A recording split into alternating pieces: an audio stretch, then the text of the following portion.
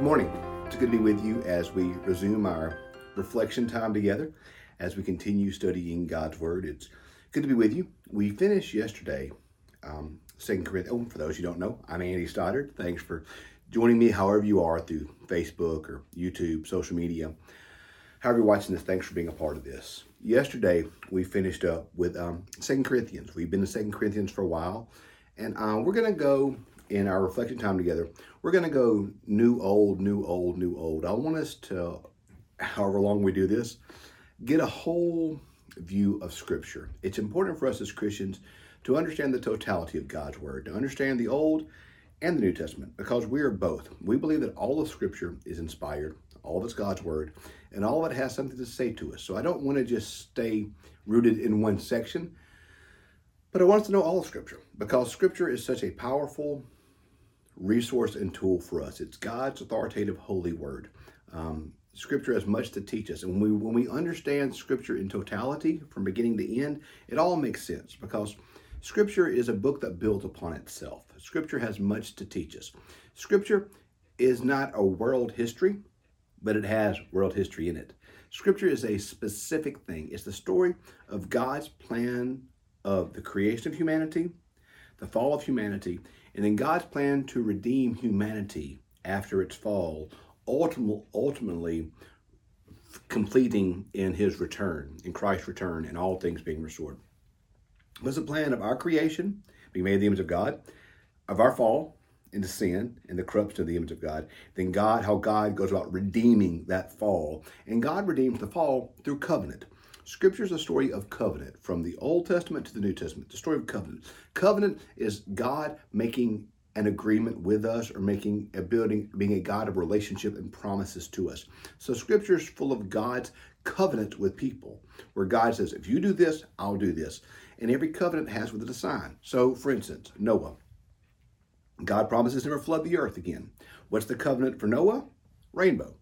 God promises or covenants with Abraham, that Abraham will be his people, that the descendants of Abraham will be his people. He will be their God. They will be as numerous as the stars in the heaven and as the sand upon the seashore. And they will have a land and a promise and an inheritance.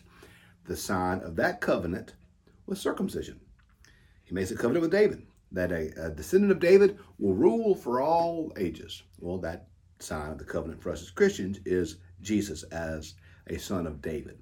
For us as Christians, we're under the new covenant of grace, that God covenants our relationship with us through grace. It's by grace you have been saved, not by works, lest no man can boast, what Paul tells us. If we believe in our heart and confess our mouth, we shall be saved. If we believe, we shall not perish.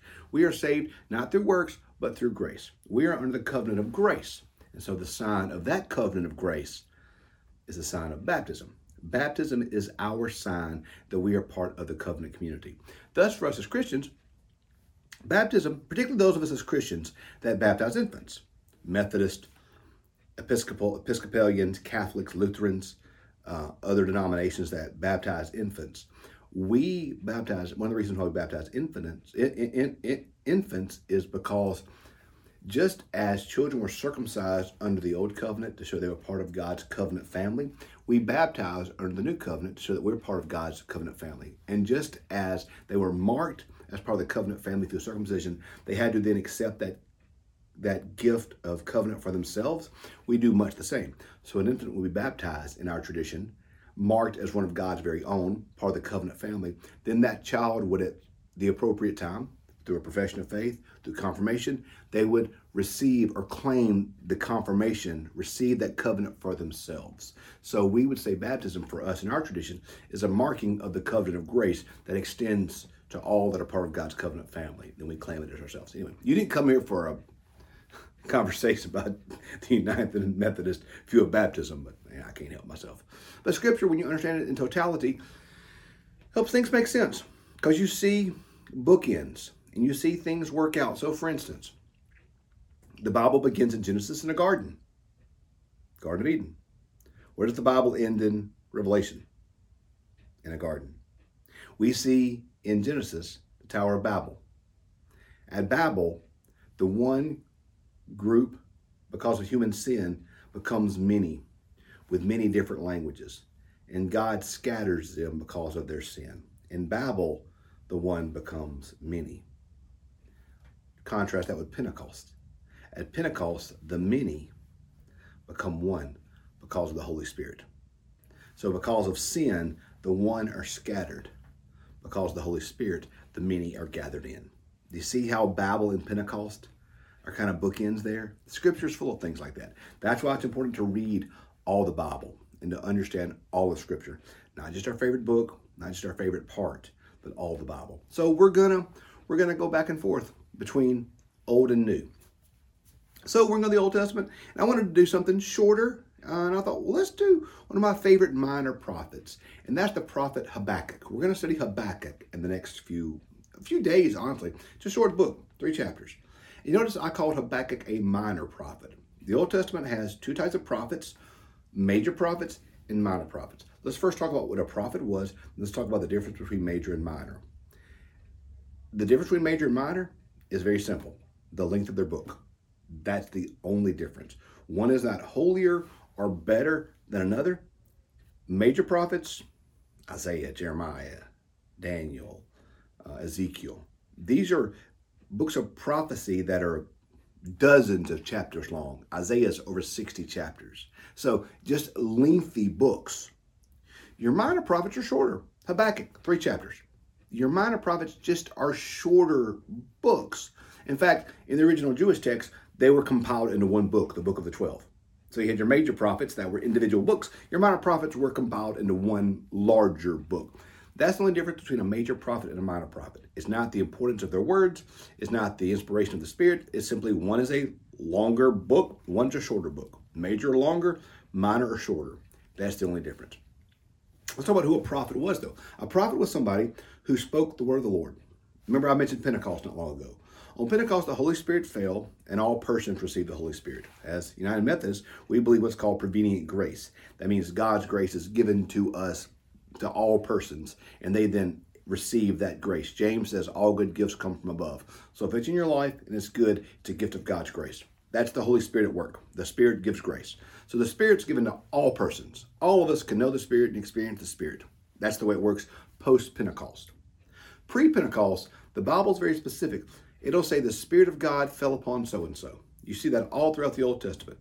And the Spirit of God fell upon so-and-so. The Spirit of God came upon so-and-so. The terrible analogy I use is think of it like a rifle versus a buckshot. Post-Pentecost, the Holy Spirit's a buckshot. Flung wide for everybody. Everybody gets it. Pre-Pentecost, the Holy Spirit's a rifle. Targeted at one specific person. Targeted at one specific person, given specifically to them for the specific purpose that God has given to them. So pre-Pentecost, targeted. Post-Pentecost, everyone gets it. So the prophets are individuals who the Spirit of God's fallen upon, and they have a message for God. See, we think prophecy and we think future telling. That's not what prophecy is. Now, there are future telling elements to the prophets. Many of them have prophecies of the future, but the prophet speaks the word of God that God has for the people. So quite often in the Old Testament, the prophecies are not future telling, but they're more about correction of sin that the people are engaged in that context. Usually idolatry and immorality and stealing from the poor. Those tend to be the main condemnations God has for the people of Israel, Judah, in the prophecies. So the prophet is one that has the word of God fall upon them, and they speak a word of God for the people. As a pastor, as a preacher, there are prophetic elements to what I do as a preacher. There are times, every time I preach, I try to speak what God has for me. But there have been specific times, I can name them, when God's Spirit came upon me when I went to preach, and I'm like, I'm not going to preach the sermon I wrote. I'm going to say this word that God has for you. That's not every Sunday. Most Sundays I preach the prepared text that I'd worked on that week and the weeks before. But sometimes God says, no, you're preaching this. And those are powerful moments. Those are powerful moments. Every preacher has to them a prophetic duty and a prophetic job to speak the word that God has for their people at that time. So that's what the prophets were. These books, these were basically sermons or dialogues that the prophets' followers recorded. Think about how John the Baptist he was a prophet. He had disciples who followed him. They would have recorded his works. In the same way, Habakkuk had disciples who followed him, and they would have followed him and recorded his works. So these books of prophecy are, if you will, the first sermon anthologies. They're given. Their people wrote them down so that we have them now. So Habakkuk deals with a problem that we deal with now. Why do the righteous suffer and the wicked prosper? And how does God use evil men in his plan? Habakkuk's a great book. It's a book that I've loved for a long time, and it speaks to me a lot. So I'm looking forward to journeying together with you through Habakkuk. So I want to give you a brief overview of Scripture, how it kind of all fits together, as well as who the prophets were, and then specifically Habakkuk. So join us tomorrow as we begin our walking together through Habakkuk. Thanks for joining us today. See you tomorrow morning.